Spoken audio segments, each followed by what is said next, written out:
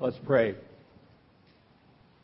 Father, there are many things in our lives that we call valuable, things that are important possessions to us. Some things that we even go so far as saying we couldn't possibly live without these things or this person or these people. But yet there are other prized possessions that you give us. We know the most important possession, of course, is you, to have you living in our hearts through the presence of the Holy Spirit. And yet you bless us with so many other things that we should prize. Today is the day the Lord has made. We will rejoice and be glad in it. Amen. The text I'm going to use this morning is from the prophet Jeremiah, sometimes called the weeping prophet. He seemed to be a kind of a pretty sad dude if you read through everything he's go through. But in verses 7 and 8, he says, "Blessed is the man who trusts the Lord, whose trust is in the Lord. He is like a tree planted by water that sends out its roots by the stream and does not fear when heat comes, for its leaves remain green and is not anxious in the year of drought, for it does not cease to bear fruit." Well, as I said at the beginning of our service, we are in our third and final week of our series that we call Rhythm. It's a series really about habits that we need to develop, habits that help us set the rhythm, if you will, for every day, the rhythm of our lives. And I'm going to start up with a quote. You'll see his picture up here. His name is William James. William James was a 19th century psychologist. He talked a lot about habits. And some of you know how very easily habits are to set, but how very difficult habits are to break.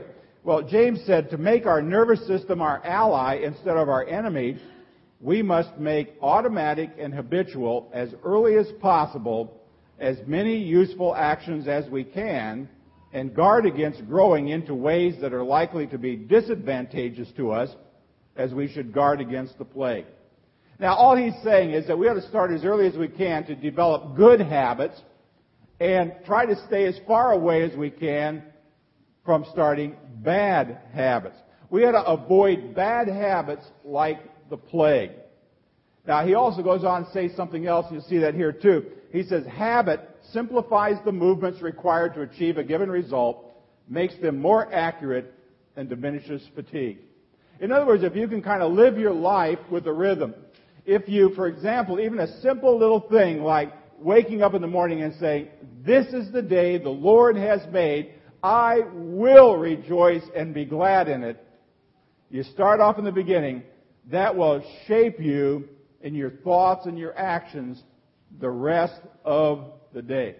Now, I'm not going to forget this first song. I like that little guitar riff in there. I thought this morning when I was up in the balcony, I thought, man, listen to Gwen jamming on the piano. But then I thought, hold it. Aha, I saw it. Now I'm going to remember that. And I'm going to remember, today is the day. Today is the day. And when we do that, when we start out our day with God, and we remind ourselves, we are far better off. Now, along these same lines, there's another guy. His name is Jim Ryan. I don't know if you remember Jim Ryan. He was the first high school student ever to run the mile in under 4 minutes. And he later went on to become a congressman, I believe it was, from the state of Kansas. He said, motivation is what gets you started. Habit is what keeps you going. Now, I think about this. What would motivate me to say, this is the day the Lord has made, I will rejoice and be glad in it? Well, because I know God gave me this day. I know what God in Jesus Christ has done for me. That's all the motivation I really need. And when I have the proper motivation, I want to be able to say, okay, I've got His great love for me. What is going to be my response? Well, my response would be spiritual disciplines. My response, not to earn anything, but just spiritual discipline. It would be the rhythm of life. Because God has saved me from my sins, guess what? Every day I live is the day the Lord has made. To quote Uncle Si from Duck Dynasty, happy, happy, happy, Jack.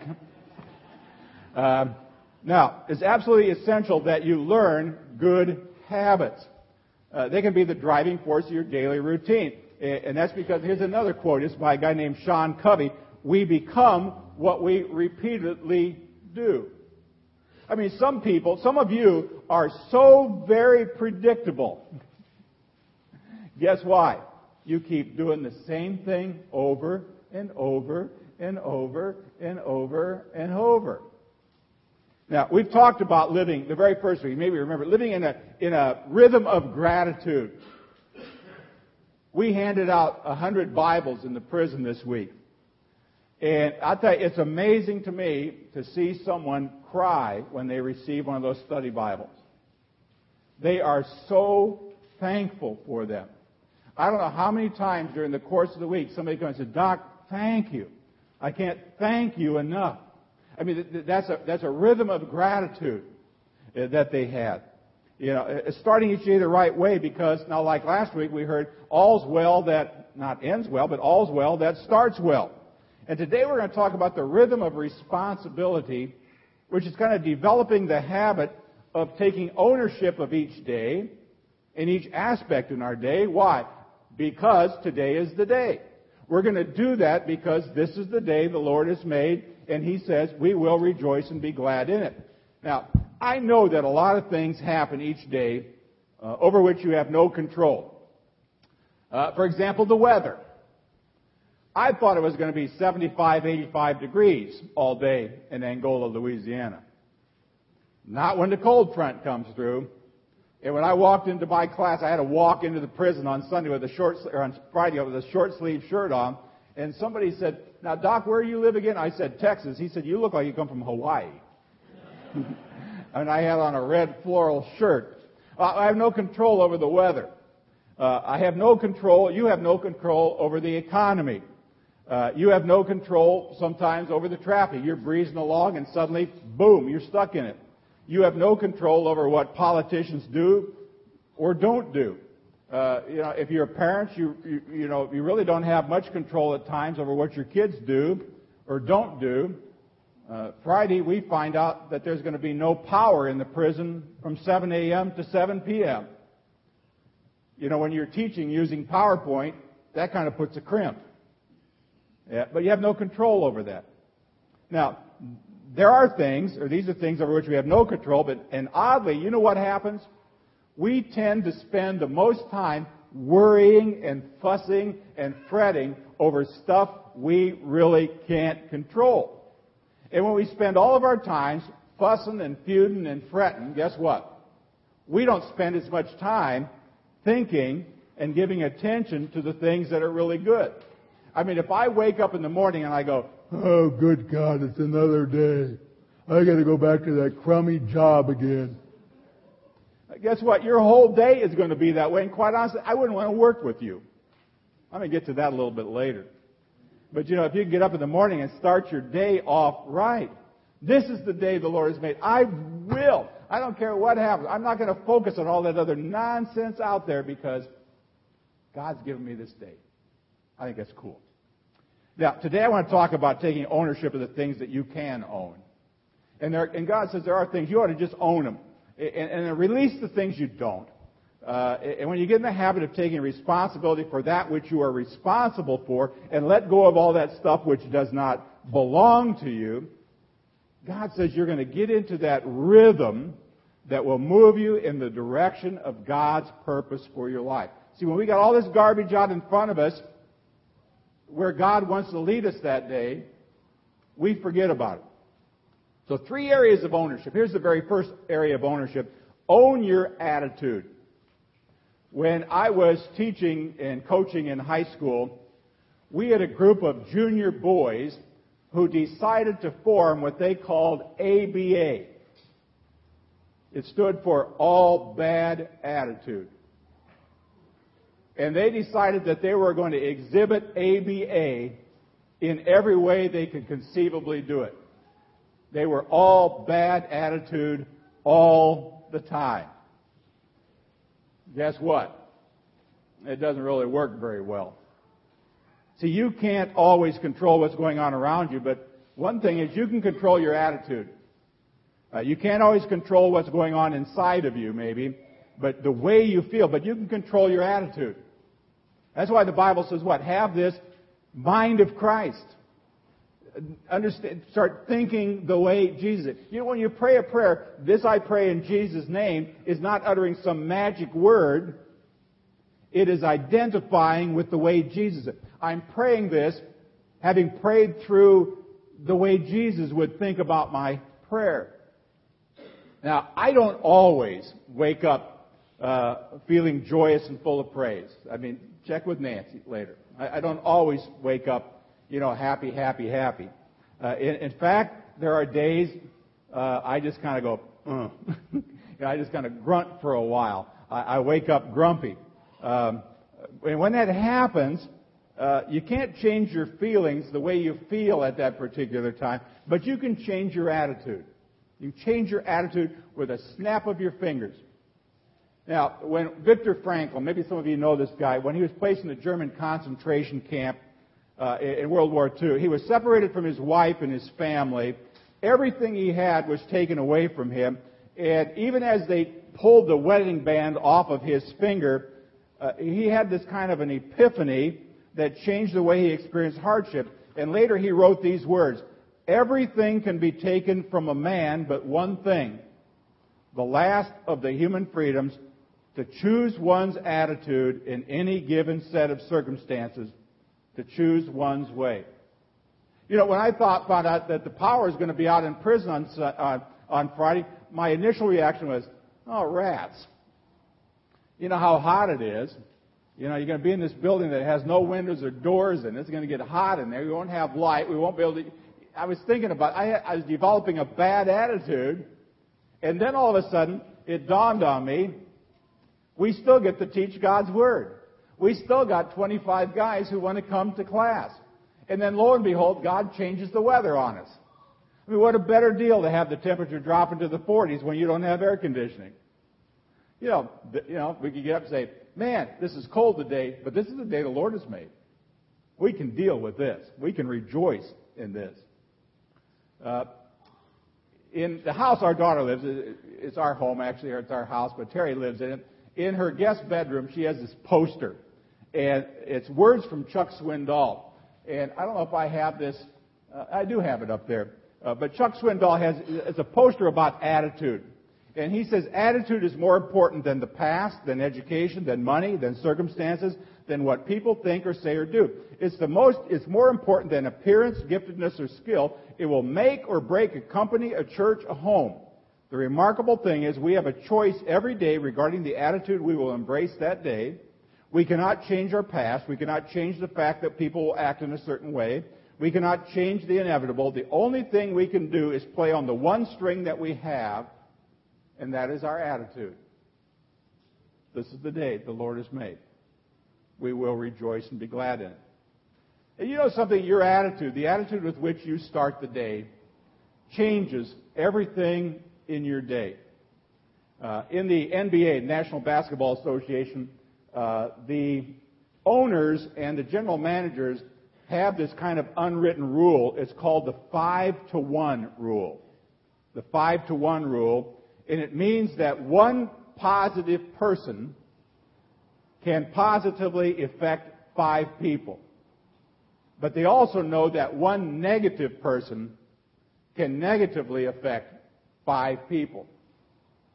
That's why there are some players who are in great demand on every team, and that's why some guys who are very talented can't get a job.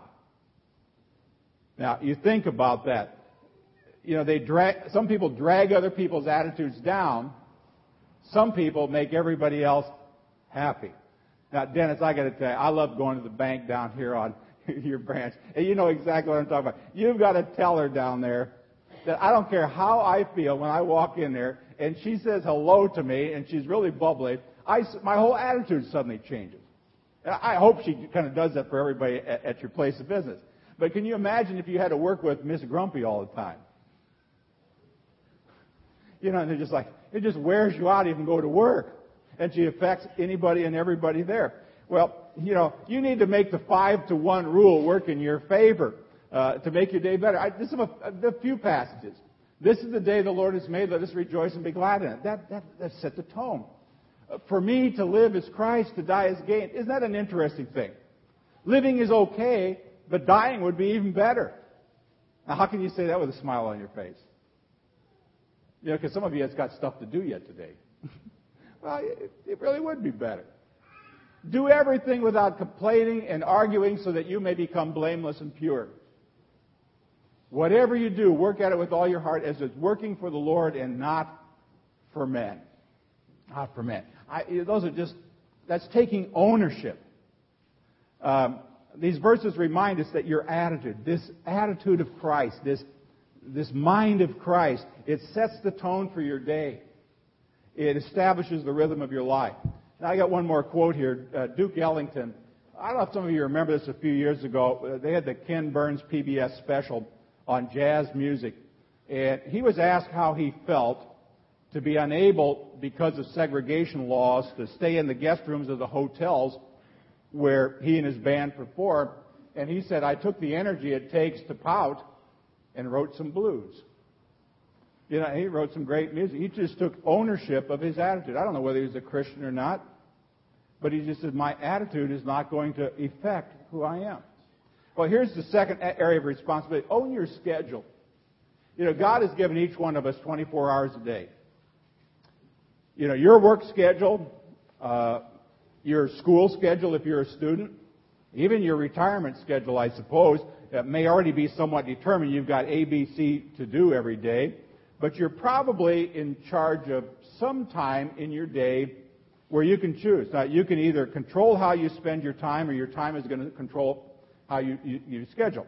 Now, how many hours a week do you think the average person in America watches television? How many hours a week does the average American watch television? This might surprise you. It's 35 hours. 35 hours a week. Now, how is that possible? Are there that many football and basketball and baseball games on television? 35 hours a week, by the way, adds up to 9 complete years in an average person's lifespan. I mean, can you imagine that? Can you imagine in your twilight years say, man, I spent 9 years watching television.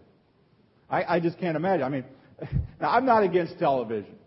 I have a television, I watch television, but I think all of us know that we can pass the relaxing for a little while with some entertainment phase and move very easily into wasting night after night after night on the sofa phase. And one way to take ownership is just to say, I'm going to find something better to do. Maybe with my day or my evening than watching Dancing with the Stars or reruns of Murder, She Wrote. Now, I'm kind of even saying part of that to myself. See, every day of your life doesn't have to be lived as though you're in boot camp. I mean, God never says that. But it's a good day to build into your life that which ought to be the most important thing because of your relationship with God. Your devotional time. Time with your family. Time with, for a workout. Time to read something that would help you grow spiritually or professionally.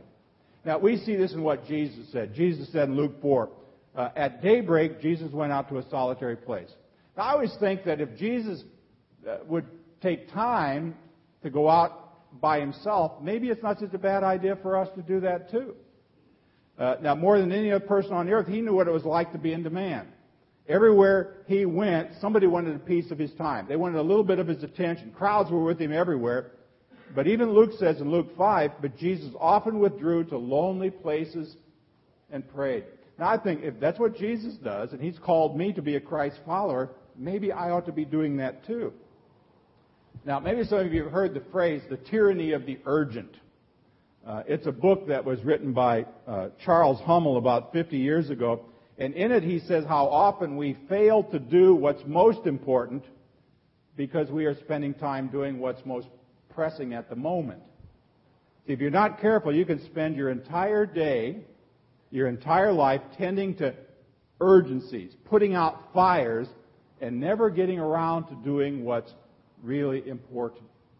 One of the things I have inmates tell me, some of their biggest regrets. I mean, they'll talk about the regret of their crime, but they talk about the big regret of not having spent more time with their family, having spent more time with their kids growing up. They now wish they had done that. See, I've learned that a lot of what we consider to be urgent, a lot of stuff in our life we consider to be emergencies, important, really aren't. Unless you're talking about saving somebody's life, somebody stopped breathing, almost anything can wait. But what can't wait is this: fulfilling the purpose for which God has called you. What can't wait is getting around in life to what God has really called you to do, which is to be a servant to other people. That's the bottom line. If you want to plan for your time, if you don't plan your time, guess what? Somebody else will do it for you. And you can be sure that if somebody else plans your life for you, they're not going to plan what's best for your life. There's only one solution to that, and that is with the power of the Holy Spirit. Take control of your time. Get in the habit of organizing your day around what's most important. And what is most important for a Christ follower? Time with Jesus. That's where you start. Time with Jesus. Now, here's the third thing. Own your decisions. Own your decisions. And again, we have another quote. This is a former college coach, football analyst, Terry Bowden. He said, accept the fact that only you can determine where you want to go and how you're going to get there. Now, sometimes when it comes to decision making, there are two mistakes that we often make. One mistake is to allow other people to make the decisions that you should make yourself, like how much time you should spend on something, or how you should spend your money, or whatever. A lot of other people in your life are always wanting to tell you how to live your life. Another mistake is to deflect that responsibility of the decisions on somebody else, which really amounts to blaming everybody else for everything bad that goes wrong in your life. Even in Proverbs it says, a man's own folly ruins his life, yet his heart rages against the Lord. Guess what? A man's own stupidity causes him problems, and who does he blame? God. And if God's not handy, his wife, or her husband, or the kids.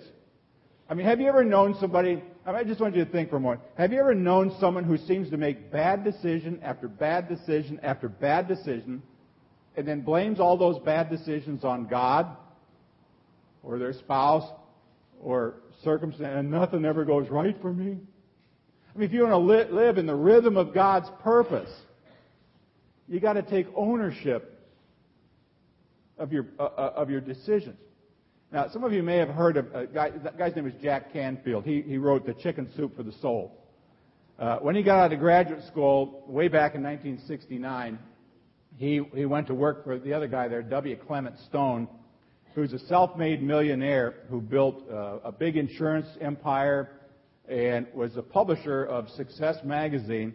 And Stone one time asked Canfield, are you ready to take 100% responsibility for your life?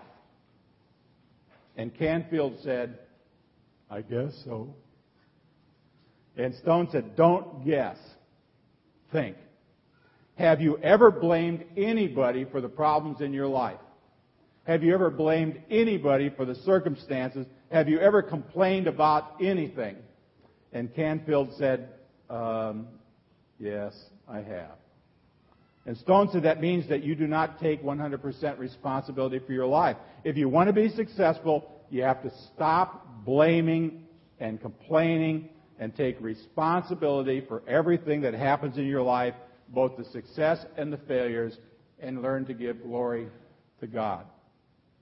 Now, friends, since you and I are the ones who have to take responsibility for whatever decisions we make, it would serve well to know how to make a better decision. And one way is just to take time to think through it. I mean, after all, that's why God gave you a brain. I don't know if you ever thought about that. He gave you a brain for more than just, keeping your ears from kind of slamming together. He gave you a brain for other than just, rounding out the top of your head so that the hat fits. The brain God gave you is to learn how to make decisions. And when you lean on Him, you start with the day again. This is the day the Lord has made. I'm going to rejoice and be glad in it. I start filtering through. Now, Warren Buffett, one of the richest people in the world, said, I insist on a lot of time being spent almost every day just to sit and think.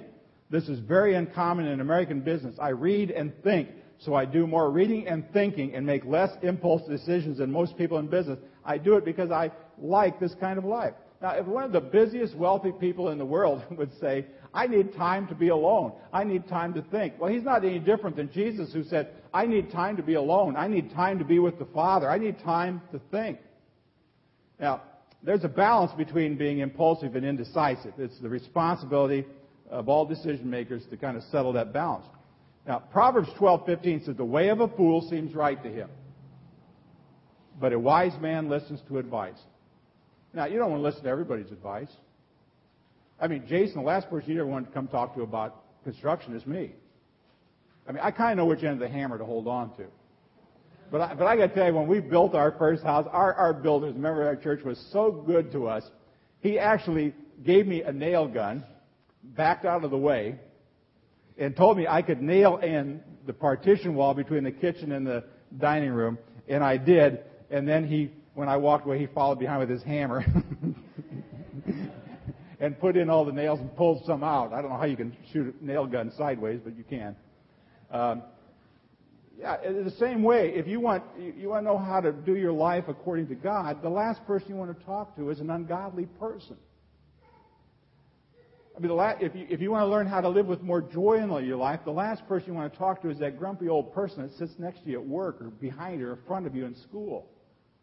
You know what they say? You can't soar like an eagle if you hang around with turkeys. And that's great advice. Proverbs says, plans fail for lack of counsel, but with many advisors they succeed. And it's not just that you have a whole lot of people around you telling you what to do, but it's having a whole lot of people around you who have that same attitude you have, that this is the day the Lord has made. We'll rejoice with it. The godly people are going to give you godly advice. Now, I could have started out this message by saying, what's your most prized possession? You know, Nancy and I are packing up stuff in our home here, and we're gradually kind of moving over to North Richland Hills. And, like all of you, we got stuff. All got stuff. And so you come down to a decision sometimes, what stuff can you just chuck in the trash? Which, when you do that, you just chuck in the trash, it makes you wonder why you ever had it on your shelf to begin with. Or you figure out, what can we just dump out in front of Gayla's house some night when she's not looking. We're just going to get rid of this stuff. But there's some stuff that you just won't give away. Why? Because you value that. I was looking on my shelf this morning, and I was thinking I got to pack some stuff up this week. And on about the third shelf down in my office is a whistle on a lanyard. And I thought, I'm hanging on to that. Because that's the one I used when I was coaching in high school and even in college. It's that whistle I used to have. It means something to me. And it seems kind of dumb, really, but your most prized possession. Well, I'll tell you that really what God says is that one of your most prized possessions beyond Him is today. You can own today. You don't have to live every day, like what was that old song by Kansas? Dust in the wind, just being blown every which way. You can be solid. You can be unshakable. You can be immovable. But it starts by taking ownership. This is the day. And, of course, taking ownership of every day is really by giving ownership away and giving it to Jesus. You can pray this any way you want. You can say every morning, this is the day the Lord has made. Or you can say, Lord, today I give you first place in my life. I surrender my attitude. I surrender my hours. I surrender my minutes. I surrender my schedule. I surrender every detail of my life to you.